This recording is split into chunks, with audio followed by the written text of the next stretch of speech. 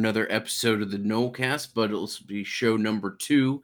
As we make our way through our positional preview series, want to thank good people at Louisiana Hot Sauce, been with us since we started doing these preview series, and have been a fantastic supporter of the Nolecast, and somebody that I have to kind of pinch myself and realize that I get to brag on a product that I really, truly, legitimately love, a product that we had kind of joked about the year before getting sponsored by, and ultimately, sometimes jokes/dreams come true, and they've been nothing but a great partner for us, and certainly appreciate all the support, whether it be in a grocery store or social media, that our listeners have given them in the 6 years that we've partnered with them now. I mean, it's kind of wild that a team-specific podcast has a national food sponsor, but we're very lucky and always want to tip our hat to them.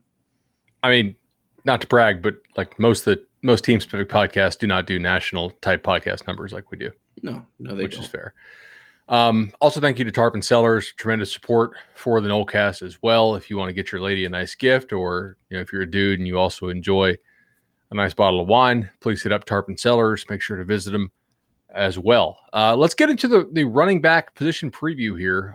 I put rushers preview, but there's really no fullbacks officially that they use. They kind of drag some tight ends down for that. So pretty much just running backs and tailbacks. And I say we get into this thing. As always, the format, like we've been doing on these, we try to go 15 to 20 minutes. For the receivers preview, we went like 45. So again, got to move, I guess. We're going to talk a little bit about what we had last year, and where David Hale has them ranked, if we think that's fair, and then we'll discuss how they can possibly exceed his ranking, and take a little look also at what our thoughts are for beyond 2021, something that I feel like we can go back and review after the season. Hint, hint. So might do a little recycling of content there. Ingram, last year, FSU basically none of their running backs were any good until Jordan Travis came in and sprung them and made the defense really respect the most special athlete on FSU's offense last year, which was Jordan Travis. They actually had some pretty decent run totals overall, but out of the 1,796 yards that FSU rushed for against FBS opponents, only 546 came before garbage time. So they were doing a whole lot of running when teams didn't care that they were running. Basically, they're like, yeah, guess what? Yeah, we're up 30. You want to run the ball? Cool. And they were exciting in doing it, but really, like, that's why this offense ranked as poorly as it did in a lot of the advanced metrics that strip out stuff that you do once the game is already decided. I have some questions here, man, and we'll get to them. But I have to say, they really didn't lose anybody all that significant off last year's team, with the exception of LaDamian Webb, who actually had some decent productivity ultimately last year. I mean, 207 rush yards in non-garbage time. He was effective against North Carolina. I know he had a 46 yarder that he ripped off. I think he had a 54 yarder, a 16 yarder against Notre Dame before that game got out of hand. And he was a real workhorse against Georgia Tech. But other than that, like, I just feel like this lane is wide open for somebody to come and take the reins. What does David Hale think? Yeah, so David Hale has Florida State at 4th. Now, this is interesting. Also, almost certainly has to include Jordan Travis and what he brought to the run game.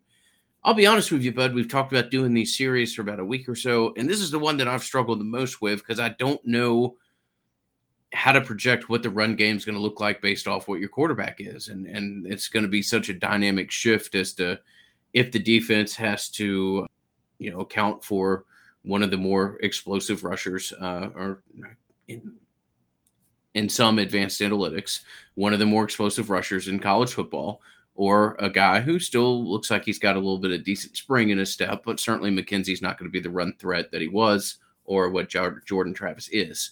So Webb had some nice moments. When I go back and watch the games, there are some moments where I look and go, damn, that's going to be a guy that's missed. But you've got Jashaun Corbin coming back, a guy that I've long been slightly more optimistic about what he might be this year. I think he can continue to add a little bit of explosiveness to his game and will be a pretty solid contributor. And he's probably where the conversation needs to start as far as what the 2021 pieces look like. Yeah, I was similarly surprised as you about Hale ranking them fourth. Again, we use David Hale's rankings in the league because he's the guy who I honestly feel just covers the league as a whole to try to provide that outside perspective about where you think, all of these teams rank. We can tell you a lot about FSU's guys. We can tell you some about the rest of the league. I feel like Hale has a pretty good view of the entirety of the league, and that's just kind of how we decided to frame things in this year's preview series because he was nice enough to do it. My initial reaction was the same as you. It was like, what? Fourth? But I look at it, of the teams behind FSU in his rankings, Louisville, NC State, Va Tech, Wake, Miami, Duke, UVA, BC, Pitt, Cuse. I think you can argue that Miami's backs are better if you want to. I think you can argue that NC State's backs with Bam Knight and those guys are better. But I don't think he's necessarily way off. This is a league that lost a lot of running back talent.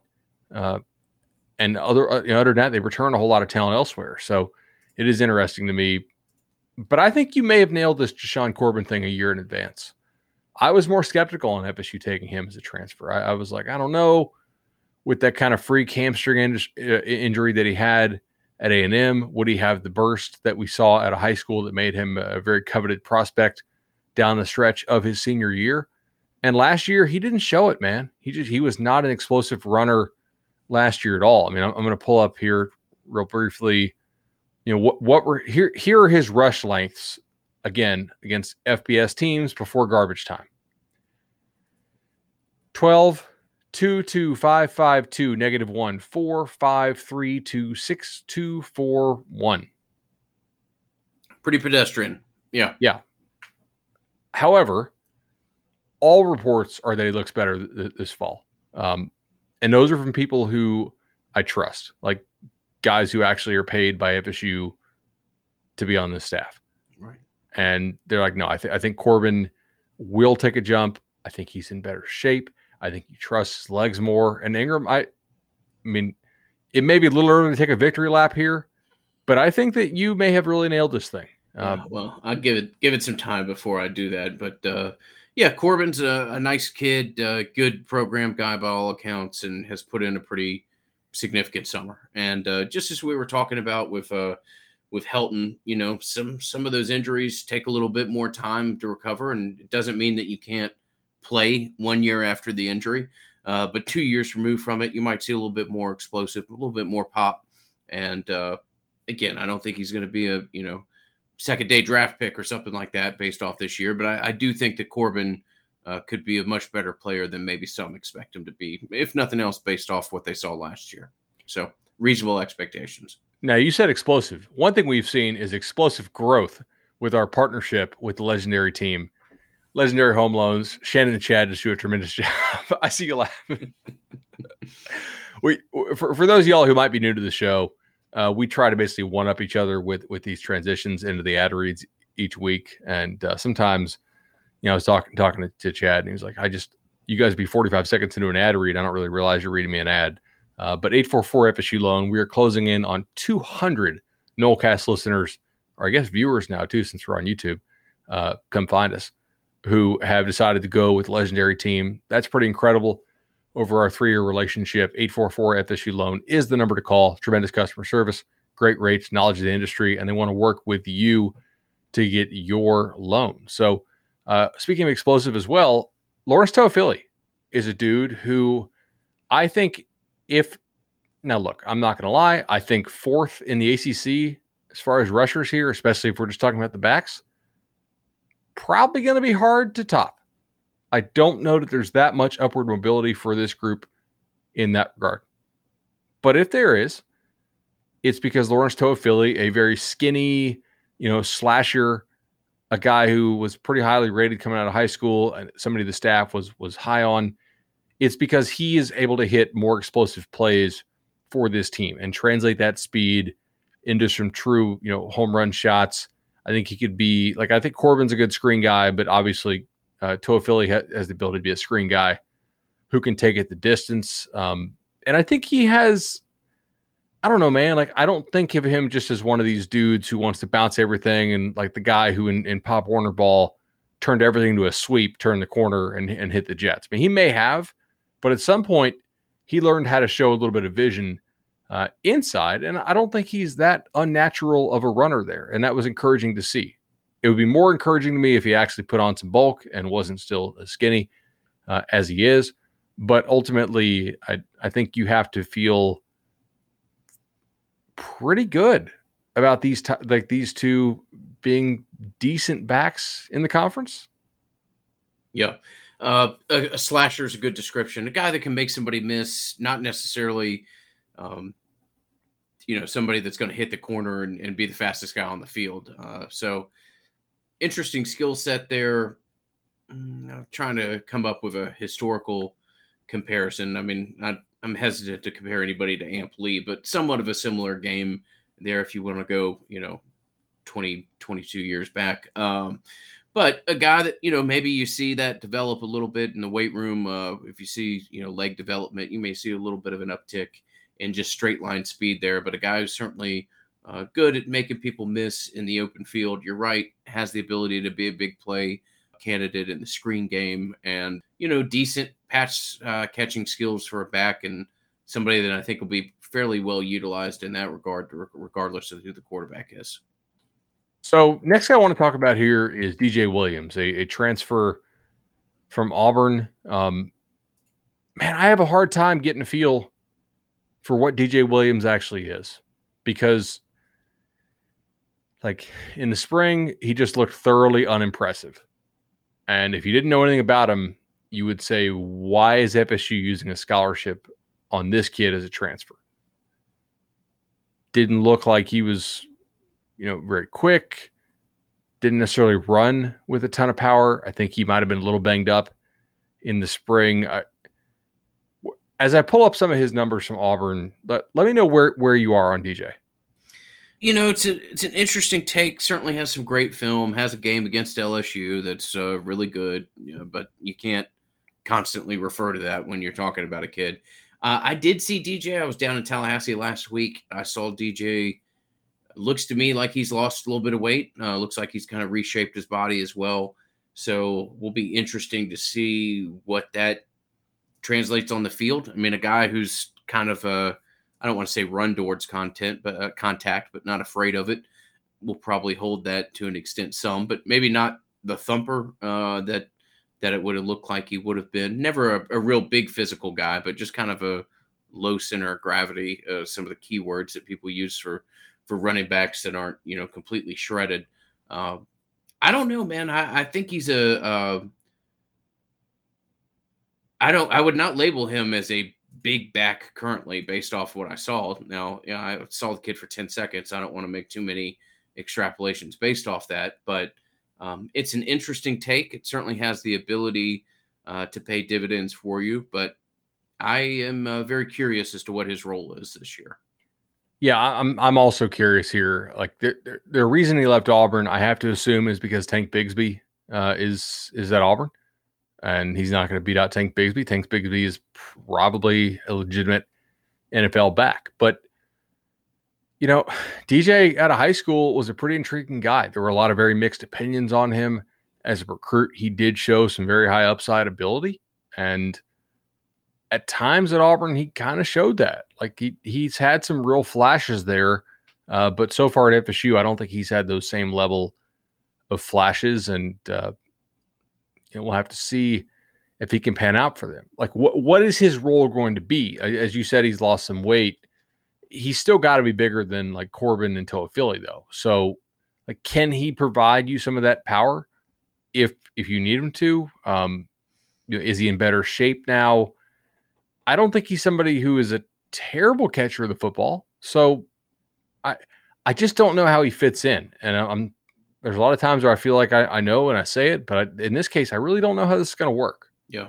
I think we're we're somewhat in agreement there. I still think if it's third down and you're at the 1.5, I think Corbin's probably getting the ball at this point. Now, coaching staff knows that better than I do as to how they project kids. Uh, it'll be interesting. I think DJ. I don't want to label him a bad take, but it's an interesting one. Certainly one that you could, theoretically recruit over pretty quickly and would want to see Florida State do that. But if he doesn't pan out. Yeah, if he doesn't turn into the flashes that you saw at Auburn, absolutely. So, curious story there. Guy with a decent amount of upside. It will be interesting to see how much of that and what we see from him this year. So, a little bit of a mystery. He may turn into an all-star, right? In everything is possible with DJ Williams. I mean, this could go in all sorts of directions. You knew turn into an all-star? Did Matt Lewis did Matt Lewis's son turn into an all-star? He did. Yes, he did. He did. Matt Lewis and his team at Congruity have been with us for a year now. Just talking with him. 4 different people have chosen to partner up with the good people. It's really kind of, white glove service and what they give, and you get that small business attention to detail with all the resources that are necessary to kind of compete in that field. CongruityHR.com is the website. Matt Lewis can be reached via email, Noles, Noles, at CongruityHR.com. And we want to thank Matt and his team for the support that they've given us. And certainly a wide variety of services. I was speaking with one of the gentlemen who chose to partner with Matt. And, he spoke about how he's actually in charge of opening their stateside division of their business since they're European based. And Matt and his team were able to accommodate them and work with them every step of the way. So if you have a complex business need or even a simple one or any kind of custom one, something in between, give them a shout. You see the email on the screen, Noles at congruityhr.com. Last guy I want to talk about here for the main group would be Treshaun Ward. And Treshaun Ward is somebody who I think we should pat ourselves on the back for because we talked about him on signing day, 2 years ago, I think, when we said, look, they're going to get this kid as a walk-on, but he is, a Power 5 quality back, and it's a very valuable play as a walk-on. A guy with some decent speed. He does run hard. Now, I think his value is probably as a walk-on. They went ahead and gave him a scholarship, so if you want to talk value of the scholarship and whatnot and the allocation of scarce resources and goal economics, maybe for the long term, that's not the best solution. I don't know that he ever is going to be a starter for the Noles. But ultimately, if he's your 4th back this year, I think that's mostly okay. You could put him in, and I don't think he would absolutely kill you, which is good. But he's certainly not somebody you want to take 100 plus carries. Yeah, absolutely. So those are the main 4 that we'll look at. Again, I'll kind of be redundant here, but this is a position group that I struggle. I mean, I know the pieces fairly well, with the exception of Williams is a little bit of a question mark. But it's hard to project what this group will look like because you have to take into account what the defense's changes will be when they don't have to key on the quarterback as a runner and account for that kind of extra blocker that gets created by it. And then you have to try to figure out, well, if you are going to play McKenzie and you are going to make the assumption that the passing game will be better, then how does that offset for the loss of Travis not being in there? It's a little bit of a challenge to try to figure out, what this will look like and how defenses will adjust accordingly. And, we'll talk about this more when we get to the quarterback position, but I, at the same time, expect those 2 guys to be on the same field a decent amount in and of itself. So a little bit of a complicated position to try to project. Yeah, man. So I agree with the general thought that if the run game shouldn't slip too much, if the defense has to respect the pass.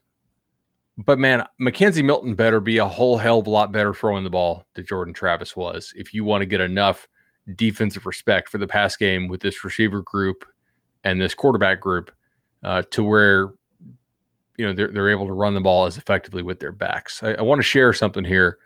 So again, non-garbage time against FBS teams, success rate. Jordan Travis, 64%. Jashaun Corbin, 39%. Webb 33%. And again, this is scrambles removed. So these are only design runs, not, drop back, scramble around. I've stripped those out for this stat.